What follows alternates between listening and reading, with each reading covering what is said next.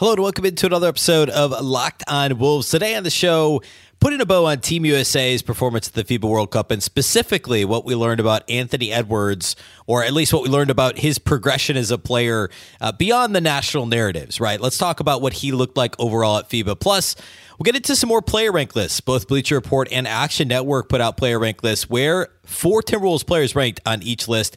It's all coming on the show. Welcome in. You are Locked On Wolves. You are Locked On Timberwolves, your daily Minnesota Timberwolves podcast.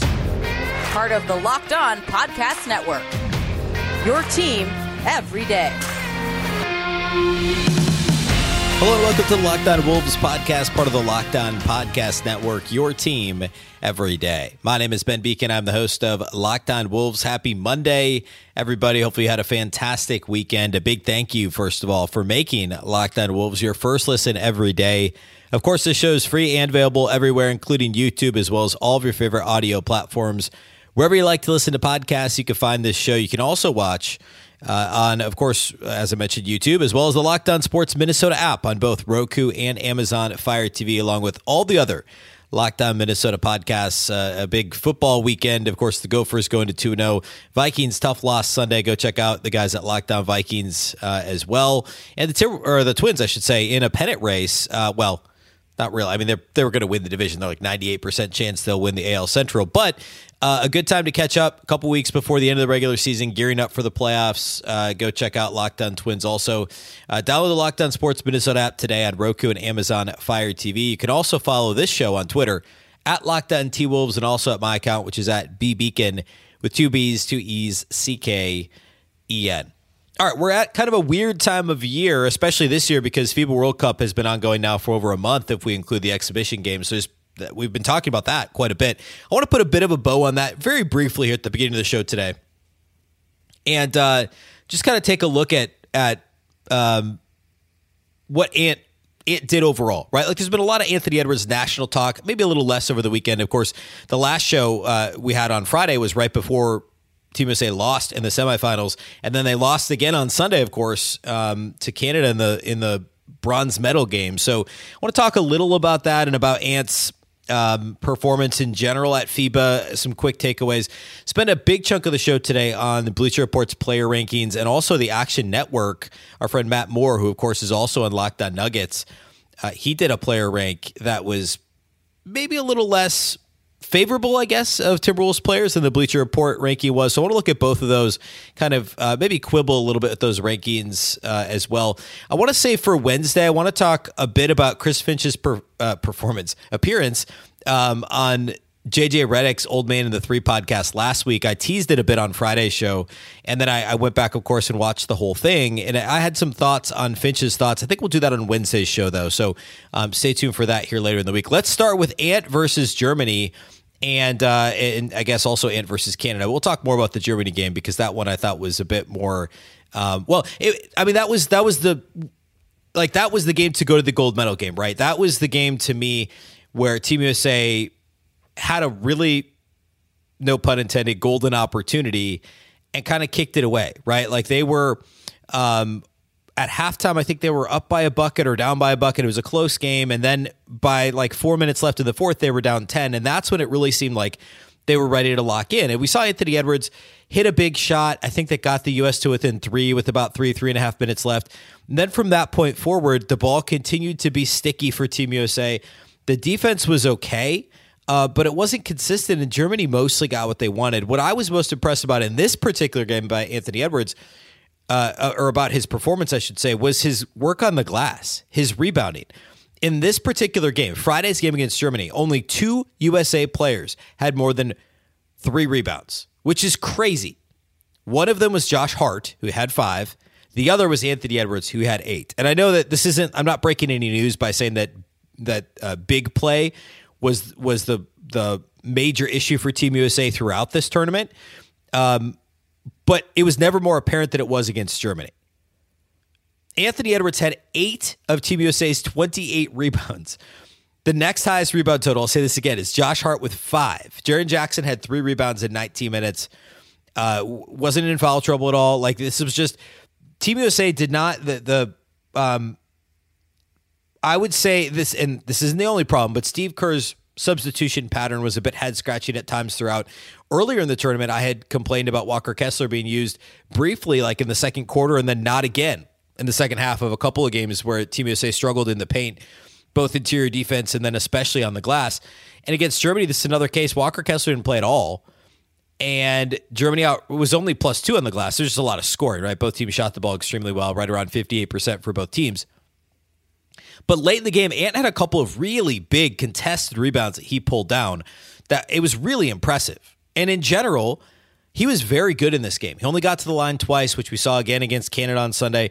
The foul drawing for Ant in international play was not what it needed to be. I didn't go and look at his whole international game log, but there were many games where he had 2 to 4 free throws, and that was kind of it. As a team, Team USA had 24 against Germany. Germany had 22, so it was fairly even.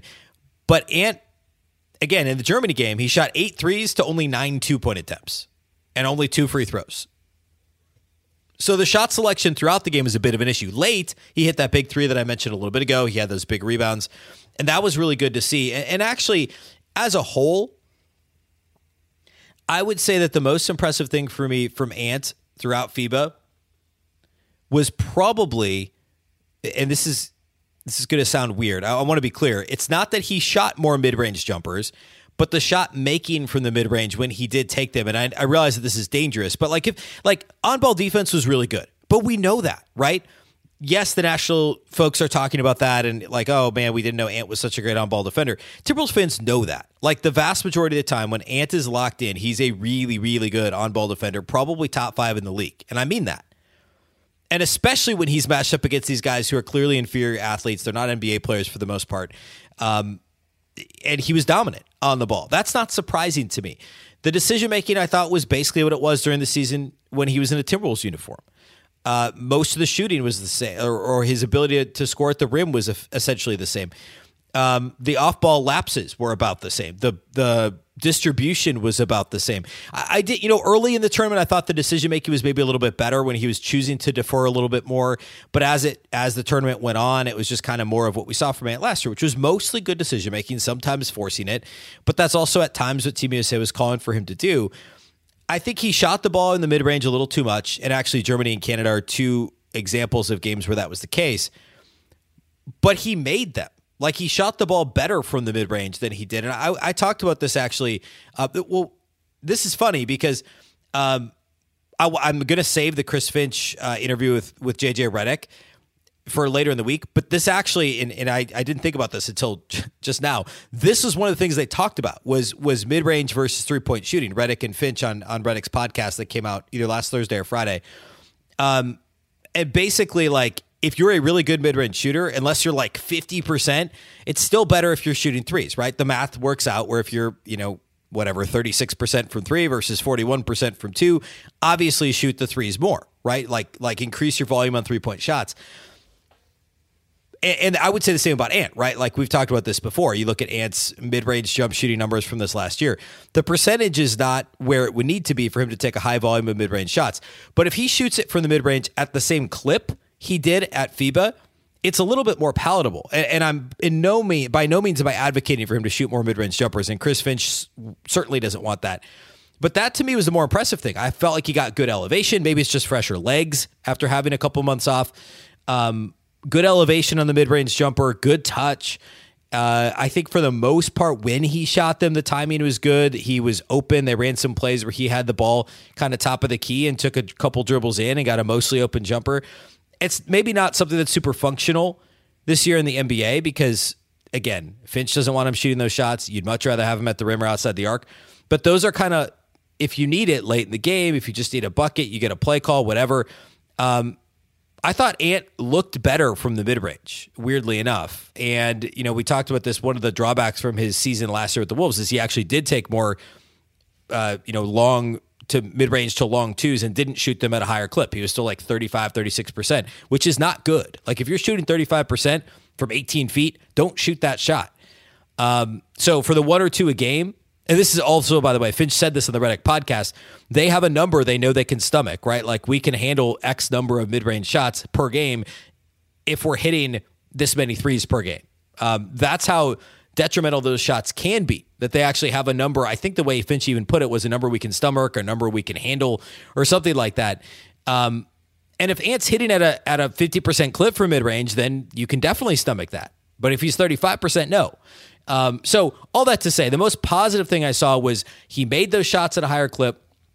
The playmaking appeared to be similar to what we saw late last season for the Timberwolves. The defense looked to be similar. And it was just really kind of more of what we had seen all season in a Timberwolves uniform for Ant. It was just people were paying more attention from a national perspective, right? Team USA, obviously really disappointing Friday, disappointing loss Sunday to Canada that, went to overtime and Bridges hitting the big shot that sent it to OT. But and another, big performance. What did he have? 24, I think, on Sunday on the heels of the game against Germany when he also had 23. I don't want to do a full Team USA postmortem. I think the Ant postmortem, which sounds weird, the Ant Team USA postmortem, FIBA postmortem, is more appropriate, I think, for this show. Team USA obviously had a little bit of roster construction issues, some rotation issues, and then also they just needed Jaren Jackson to play better. They need Bobby Portis to do a little bit more, although I guess I don't know what they were necessarily expecting. Banchero was kind of hit and miss throughout the tournament, so that was the biggest issue. And Jalen Brunson, had moments, but I think they expected more out of him. Bridges didn't come on strong till late. Brandon Ingram was only effective for a couple games there in the middle of the tournament. So I would blame roster construction and rotation more than anything else. But then some of the guys that were on the team, they just needed more out of them, and they didn't get it. All right, let's move on to talk about player ranks. Bleacher Report and Action Network have player ranks out. I think they're pretty interesting. So we'll do all that. We'll talk about all that here next. Today's episode of Locked On Wolves is brought to us by our friends over at Ibotta. If you're picking up burgers and hot dogs for a late summer barbecue, I know it's after Labor Day, but I actually grilled out this weekend. You're already going to do it. You're planning the barbecue, you're planning the fall get together. Maybe it's around a bonfire in Minnesota as we start to get closer to campfire season, bonfire season. You're already doing it, so why not get cash back for it? You could do that with Ibotta. Ibotta gives you cash back on hundreds of grocery items from produce to personal care to pantry goods. You can make sure you're beating inflation no matter what you're purchasing. Either link your loyalty account or upload your receipt after you shop and get your cash back. It's that easy. The average Ibotta user earns $120 per year. That could cover the cost of an entire shopping trip, or you could use your cash back to buy that flight you've been eyeing, that game you're dying to go to, or the fancy dinner that you've been craving. Other apps give you points that don't amount to much, but with Ibotta, you get real cash back that you can cash out to your bank account, PayPal, or gift cards. You can earn cash back on hundreds of online brands and retailers too when you start with Ibotta, including Lowe's, Macy's, Sephora, Best Buy, and more. Right now, Ibotta is offering our listeners $5 just for trying Ibotta by using the code LOCKED when you register. Just go to the App Store or Google Play Store and download the free Ibotta app and use the code LOCKED. That's Ibotta, IBOTTA, in the Google Play or App Store and use the code LOCKED. A big thank you once again for making Locked On Wolves your first listen every day. Of course, every day, as I mentioned already, Wednesday, I want to break down a bit of what Chris Finch said on the JJ Redick podcast last week, especially related to the Timberwolves offense, shot selection, and even more specifically, Anthony Edwards. So we'll do that on Wednesday's show. And then, of course, we'll be back again on Friday. So last week, we're only doing 3 shows. Next week, Monday the 18th, we'll be back to 5 shows per week as we gear up for training camp and preseason. All right. Player rank list. We did this a little bit already a couple of weeks ago, and now we've got some more player rank lists that are out. And I think, just like I'll give some quick reasoning behind this. I do think it's fascinating. These lists are all, of course, very arbitrary because it's whoever's putting them together. What metrics are you using? Like who's to say that, player A is better than C, better than A is better than B, better than C, better than D, right? Like context really matters. And it's so hard, but I think in a vacuum, we could, one example I've always used is, not always used, I've used in the last 6 months would be when the Timberwolves traded for Mike Conley. In a vacuum, is Mike Conley or D'Angelo Russell the better player? Like, if you're just comparing the two, you could certainly argue D'Angelo Russell's the better player, but there's no argument that Mike Conley is the better fit for the Timberwolves roster. Mike Conley just fits the Timberwolves better than D'Angelo Russell, right? When the Timberwolves traded the Ricky Rubio trade for Taurean Prince, 2.5, almost 3 years ago now. In a vacuum, I would have argued that Ricky Rubio was the better player than Taurean Prince at that time, 3 years ago. I thought Taurean Prince was overrated defensively, etc. But I completely understood that Taurean Prince was a better fit for the Timberwolves roster because of his defensive versatility, his ability to catch and shoot three-pointers, and Ricky Rubio was not a good three-point shooter and did not fit what the Timberwolves needed to do. And then also given the context, that was the same offseason they added Patrick Beverley. Would you rather have Pat Bev and Taurean Prince or Ricky Rubio and Jarrett Culver, right? Obviously, you'd rather have Beverley and Prince. So it's inherently a flawed exercise because context matters 100% of the time when you're comparing the merits and the value of NBA players. But it's still fun, and it's something that we all try and do anyway, right? Like it's just a water cooler, conversation. It's a bar conversation. Like people are going to talk about this stuff, so let's do it. Bleacher Report, in their ranking of their top 100 players, Anthony Edwards is ranked, drum roll please, Anthony Edwards is ranked 15th on this list. Now, last year, Bleacher Report had him 26th, moved up 11 spots to 15. I actually agree with this. I actually think it might be a little bit high. I don't know that I truly believe Anthony Edwards is a top 15 player sitting here right now in early September 2023. Will he be by the end of the season? I think there's a really good chance he is. But top 15, I mean, that's by definition, those are, obviously positions play a little bit in here, but that's essentially, those are all NBA players, right? He didn't make an all NBA team this last year. I'd put Edwards somewhere in the 20 to 25 range, and we'll get to the Action Network rankings here in a minute.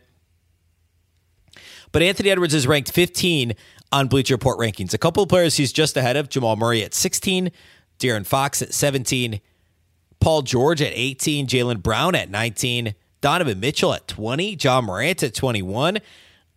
I actually think I'd put him behind all those guys. I say that as somebody who covers the Timberwolves, right? Being objective here, except for maybe De'Aaron Fox, but I would put him behind Jamal Murray, Jaylen Brown, Donovan Mitchell, John Morant. I would. I think his ceiling is higher than all of those guys because of the physical gifts, frankly, and also like he's already such a better shooter and a better defender than John Morant, but Ja is still so good in the half court. I don't know. James Harden's 22. I'd put him ahead of James Harden. We'll get to Cat in a second. Cat's higher than you might think, too, on this list. So Ant's 15. I love it. I love that he's getting that much love. I wouldn't put him quite that high. He's got Dame at 14, Kawhi Leonard at 13, Jimmy Butler at 12, SGA at 11. I'd put SGA in my top 10. Anthony Davis at 10. Devin Booker at 9, and then you go on up the list, the guys you'd expect, right?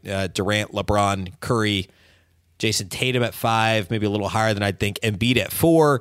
Then you get into Luka, Giannis, and of course Jokic at number 1. So Edwards at 15. Again, I think it's a little high. My first, if you just ask me, hey, is Anthony Edwards a top 15 player? I would say no. If you ask me if he's top 20, I'd say he's right around there, right? I think somewhere in that 20 to 23 range is probably where I'd put Anthony Edwards sitting here right now. Does he have the ceiling to be in the top 15? Absolutely he does. I think he has the ceiling to be in the top 3 in the NBA. If not, he legitimately has a generational ceiling. The sky is, people say the sky's the limit all the time.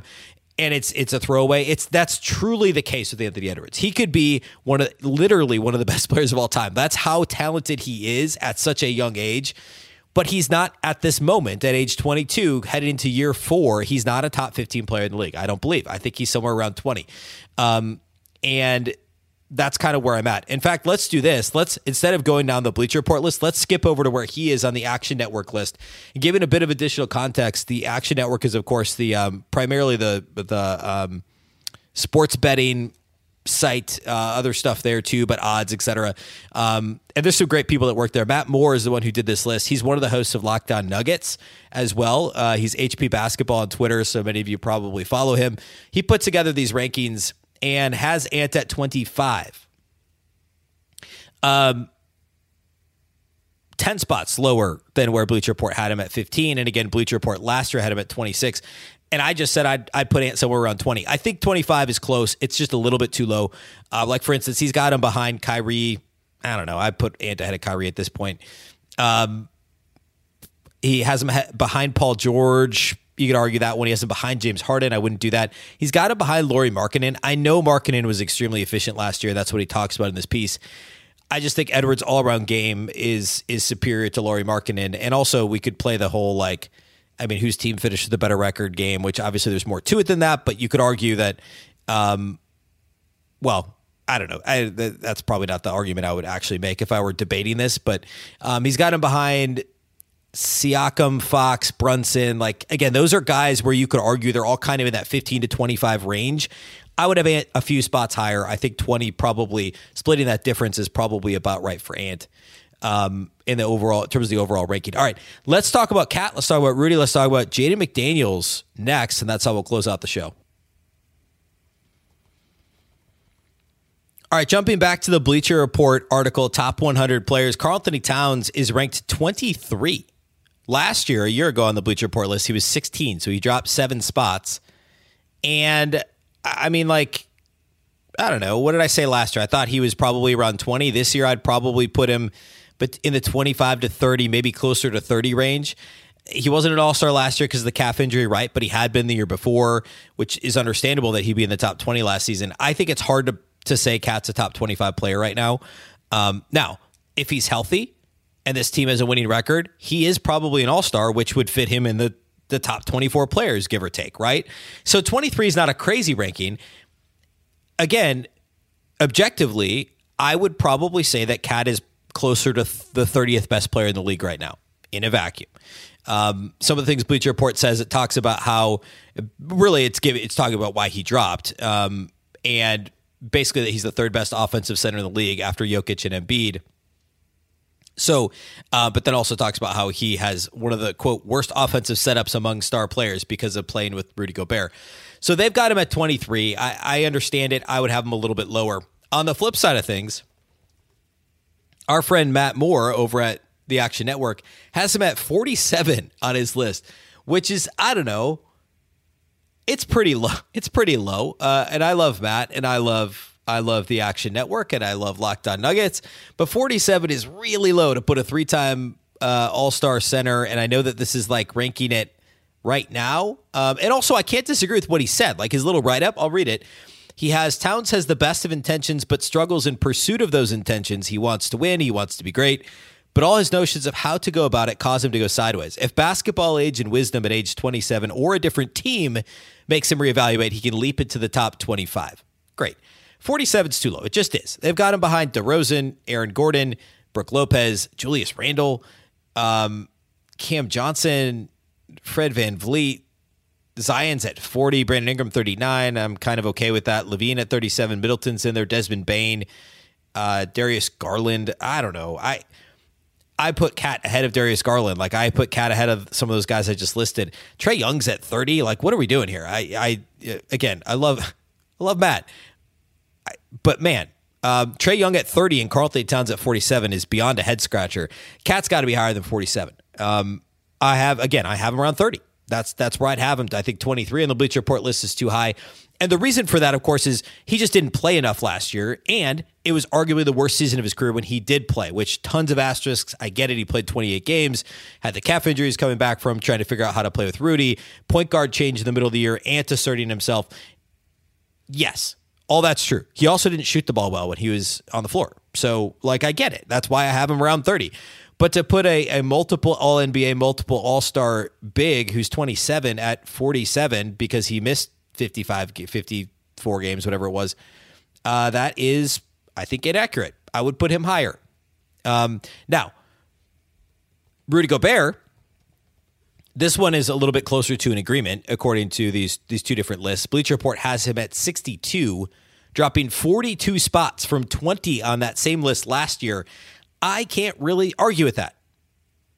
Similarly, Action Network, Matt Moore, has him at 67 and actually talks about how Gobert did improve offensively last year, but then the defensive versatility issues in the playoffs, and then they also dock him for the fight with Kyle Anderson that suspended him or caused him to be suspended for the Lakers play-in. So they've got him at 67. I think 60s is maybe a little aggressively low as well for Gobert. He's probably 40s, early 50s, or low 50s. It's got him behind Tyler Hero, Tobias Harris, Bradley Beal, okay, DeJounte Murray, Trey Murphy. Trey Murphy's probably going to have a good year. Like, I like Trey Murphy, but is he already better than Rudy Gobert? I don't know. I don't know that that's true. It's got Kessler at 59, so a few spots higher than Gobert. Again, that's Action Network. Bleacher Report has him at 62. I think both these lists underrate Gobert still, and maybe in a year, I don't know, maybe I'm wrong. But I think based on his season, dropping him 40 spots is pretty he was pretty impactful still defensively. Like, the Wolves were still a top 10 defense, in large part because of Rudy Gobert. I think that that's absolutely true. Speaking of defense, Jaden McDaniels has an interesting positioning on both of these lists. He's 97 on the Bleacher Report list. And, of course, he I think he was really hurt for stuff like this where it has, like, national attention matters. He was hurt by hurting himself, punching the wall, of course, in the game 82, the Pelicans game, because he didn't play in the play-ins or the playoffs, and a national audience that otherwise only knows who he is because of punching the wall didn't get to know him more. And so he comes in 97th on the Bleacher Report list. I forget where he was on the other list we talked about a few weeks ago, but it was also a little bit too low. He was not on the Action Network list. But get this, he's mentioned as an honorable mention. So there are 2, 4, 6, 8, 10, 12. There are 12 players that Matt at the Action Network mentions as honorable mentions. The only one that got a write-up was Jaden McDaniels. And here's what he says. He says, I'm going to take the L on this. Jaden McDaniels, a top-flight defender at 39% from 3 last season, who played 79 games, deserved to be on this list and probably somewhere in the 80s. In the 80s. He's a really great player, and I had a note to go back and deep dive on him to find a spot, and then life got in the way. This is an example of how difficult this exercise is. This is my mea culpa. I appreciate, kudos to Matt for saying that. I think that's great. I think 80s is probably about right. I don't know that you can go higher than 70s. There just isn't. Doesn't have enough track record yet at being a top flight defender plus a plus offensive player, because in general he was a pretty net neutral offensive player last year. Obviously, the three-point shot was impressive and improved and has continued to improve for Jaden McDaniels.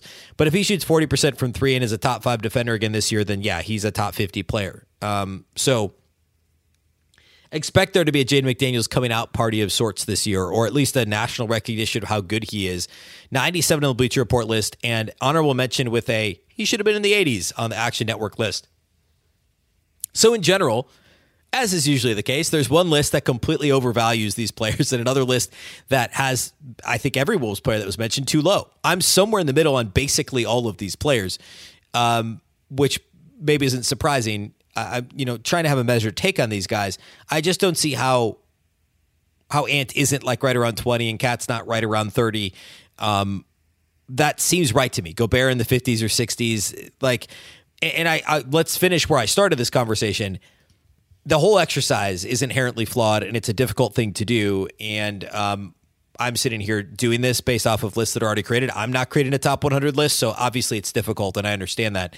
But I think that the Timberwolves rankings are somewhere. The truth, as it often is somewhere in the middle there.